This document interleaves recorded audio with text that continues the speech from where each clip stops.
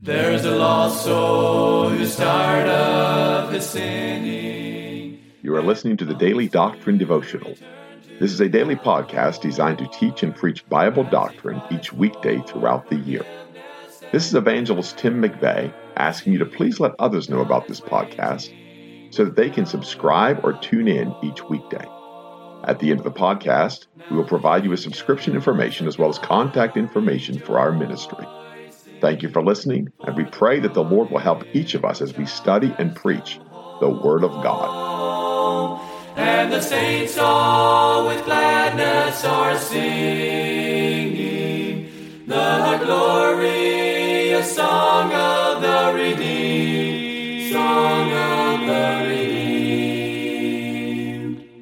Thank you for tuning into the Thursday edition of the podcast. We certainly welcome each of you that are listening. Thank you for our homeschoolers, and thank you for those listening to this chapel services, family devotions, and then for those of you listening on your commutes today, those you just listened at home, we thank the Lord for each and every one of you. Some of you will listen to this on Thursday, some later on down the road. We certainly appreciate anyone that tunes in and listens.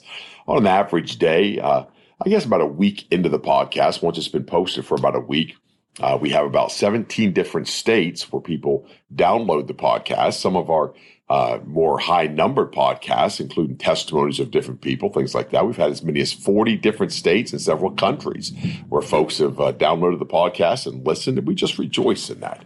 We thank God for that. Thank God for the privilege we have to do this podcast. We had some folks send us a little bit of money to help pay for the podcast the other day. We certainly are thankful for that. What a blessing that was to us. And so we want to continue the podcast in Job 15. And, of course, Eliphaz is speaking here. And one thing about Eliphaz, and he's going to speak some things that are great truths. And I'm going to go a little bit slower today, back up. I thought maybe I'd do this in two sections, but it's probably 3 or 4 parts now because it's just some things I'm really trying to sort out with this, still studying, looking at it.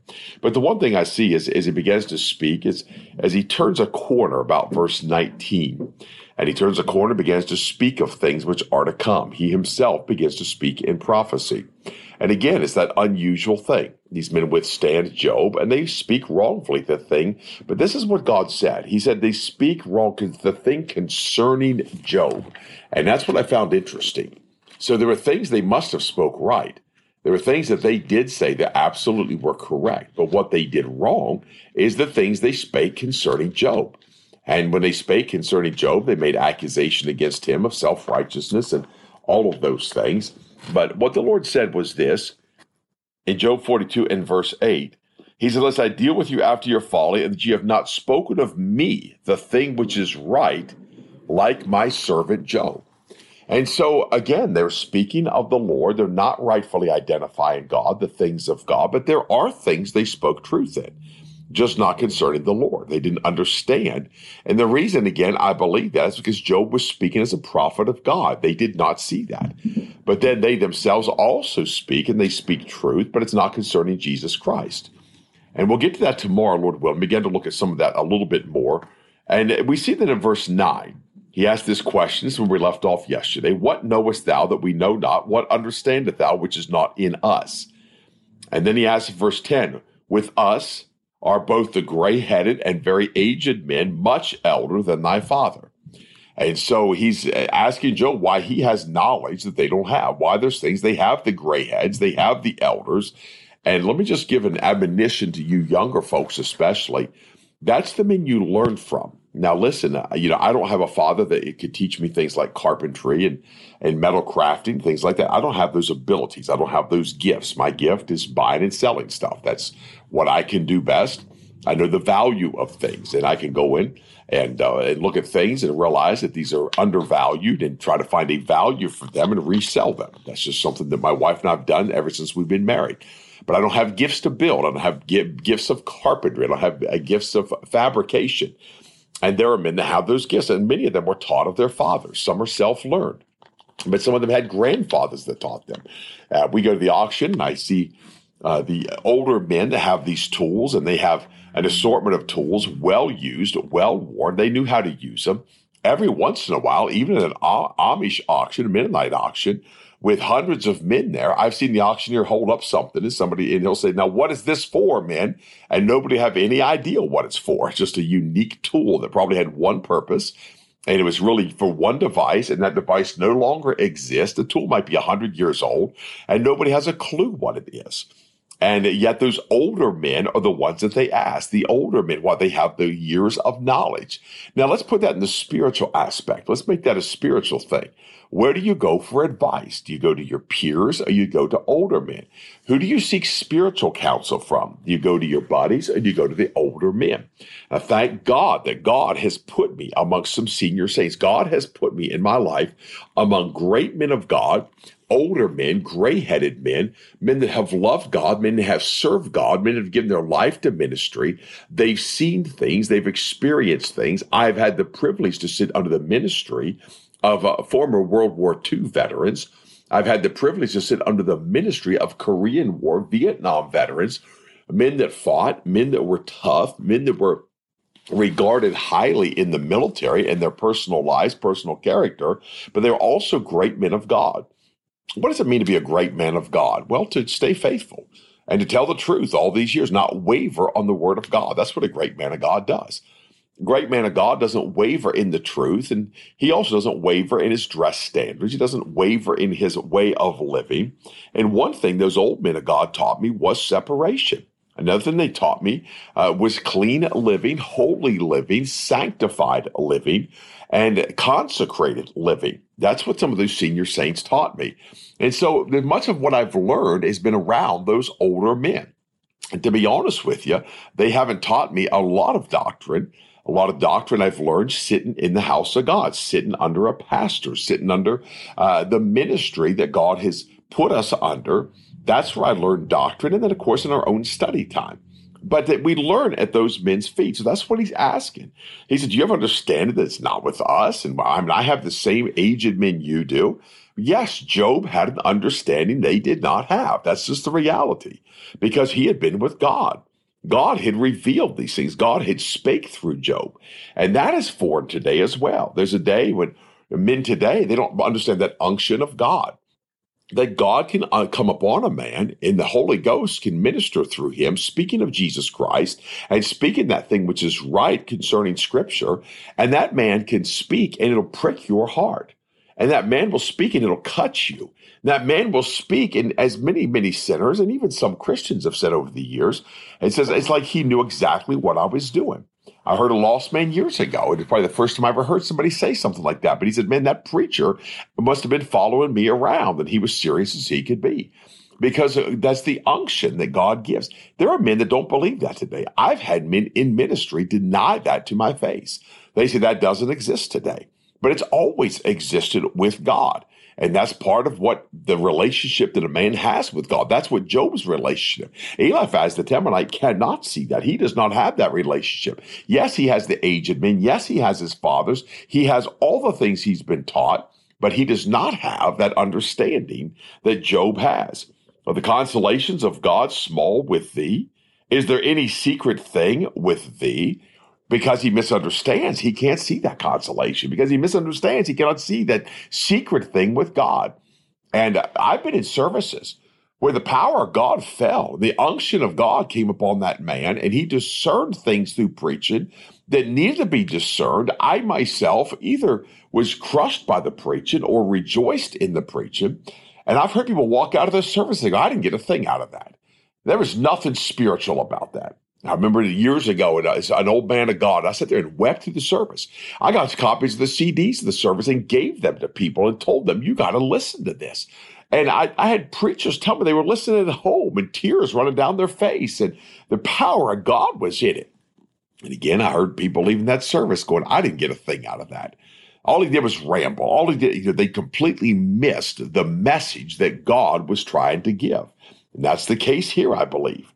And he says, why doth thine heart carry thee away? And what do thy eyes wink at? His heart has not carried him away. He's walking with God. His heart hasn't carried him away. He has a relationship with God. This isn't some deceitful heart. This is a man that's upright. This is a perfect man before God. And therefore, he stands before God in uprightness, and God is ministering through him. But Eliphaz cannot see that. Job's friends cannot see that. And I've been in ministry long enough to know my old friends, especially, they couldn't see it. They say, well, I don't see that. I don't see that in Scripture. You got to prove that from the Bible. Well, you realize when the Holy Ghost is speaking, he's already proven it from the Bible. The problem is they want chapter and verse, and then if they can compile more chapters and verses than what I have, then they would defeat me in my understanding. And so it's a mountain of chapters and verses, and here a little, there a little. They grasp at straws and they make a big molehill and call the mountain and say, well, this is the verse that proves that you're wrong. And that's not the way God operates. God doesn't use the word of God for contention. He used the word of God to show us his dear son, Jesus Christ. And God has always used that. And God has used Job to reveal his dear son, Jesus Christ. And Eliphaz can't see that, so he contends with him. My mind is going 100 miles an hour of people over the years that have withstood me in these things, and people over the years that have just challenged me about the word of God, about the things I've preached. And listen, I realize I'm a nobody. Thank God I'm a nobody, but I still know Jesus Christ. And if I see him in Scripture, I'm going to preach him in Scripture, and I hope you would preach him in Scripture. So his heart's not carried him away. His eye hasn't winked at this. And then he says, that thou turnest thy spirit against God, and lettest such words go out of thy mouth. Job is prophesying of Jesus Christ. How dare you accuse him of letting these words go out of his mouth? And again, though, that hasn't changed. Men have not changed today. Men that do not see Jesus Christ say the same things. Why would you say those things? Been accused of being a heretic. And I know many people listen to this podcast, many preachers that listen. You've been accused of being a heretic. That's a heresy. You preach the doctrine of repentance today, they'll call you a heretic. You preach the faith of Jesus Christ, they'll call you a heretic. And you preach the doctrine of the soul of Jesus Christ, they'll call you a heretic. You preach the Psalms and say that this is Jesus Christ, and it's not in their Wagner's Guide to the Bible or their Funkin' Wagner Encyclopedia, they'll say, well, that's heresy. Nobody else writes about that, yet you see Jesus Christ, you preach Jesus Christ. Thank God for that. Thank God for his goodness. Thank God for the revelation of his son. He says, what is man? That he should be clean. And he was just born of a woman, that he should be righteous. Now, here's where it begins to change gears a little bit. I'm going to slow down a little bit here because it begins to change gears into what we're going to talk about tomorrow on the podcast. But he does make a good statement. And when he says, what is man? That he should be clean. And he which is born of a woman, that he should be righteous. Yet that's the prophecy Job has spoken of. Jesus Christ, made of a woman, made under the law, and yet he was righteous. He was the Son of God. He was the Lamb of God that came to take away the sins of the world.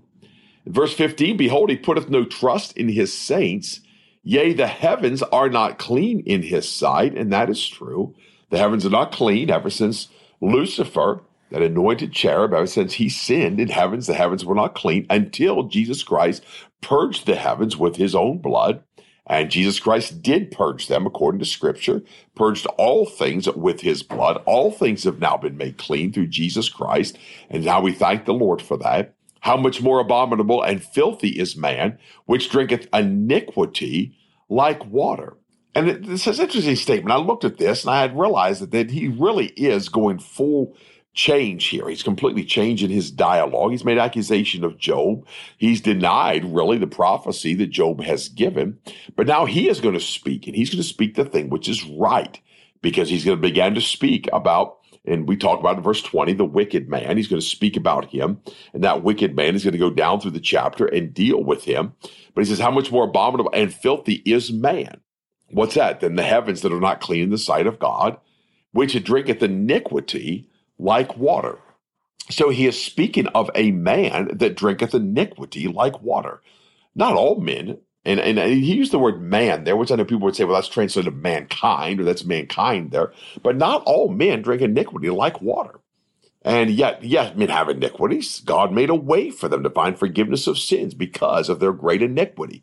But not all men live in iniquity. Not all men drink iniquity like water. He says, I will show thee, hear me, and that which I have seen I will declare, which wise men have told from their fathers and have not hid it.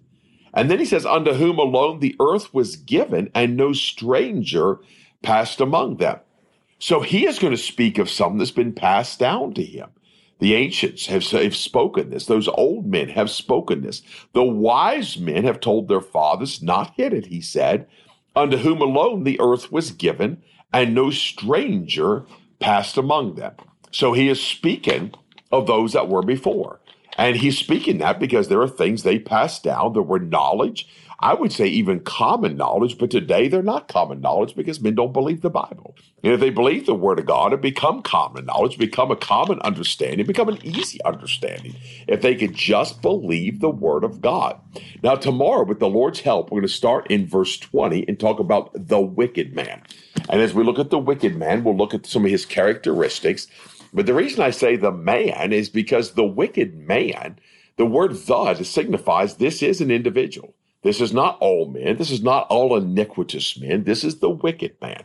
And so pray for us. Tomorrow on the podcast, we'll be recording about the wicked man. And then over the weekend, I want to try to look a little bit more at Job and try to bring some things out that God has begun to show us, the little bit of blossoms on the end of those vines, and we want to trace them back and find what God has for us. So have a great day, and we'll be back, Lord willing, tomorrow on the podcast. There's a lost soul who's tired of his sinning, and he longs to return to the Lord as he cries for forgiveness and mercy. God is waiting. You have been listening to the Daily Doctrine Podcast with evangelist Tim McVeigh. For correspondence, please contact us through our website and someevangelists.com. and use the contact form to connect with us. You may also subscribe to the podcast through our website or search for Daily Doctrine Evangelist Tim McVeigh on iTunes, Google Podcasts, Spotify, Audible, or Amazon. To write to us, please use our church address, which is Manasseh Community Baptist Church, 70 Back Hollow Road, Blaine, Pennsylvania, 17006. Thank you for listening, and we pray that the Lord will help each of us as we study and preach the Word of God. Don't forget to subscribe and tune in tomorrow. And remember to look up, for your redemption draweth nigh. There only was strife. Now the angels of God are rejoicing, for the prodigal child has come home, and the saints all with gladness are singing the glorious song of the Redeemer.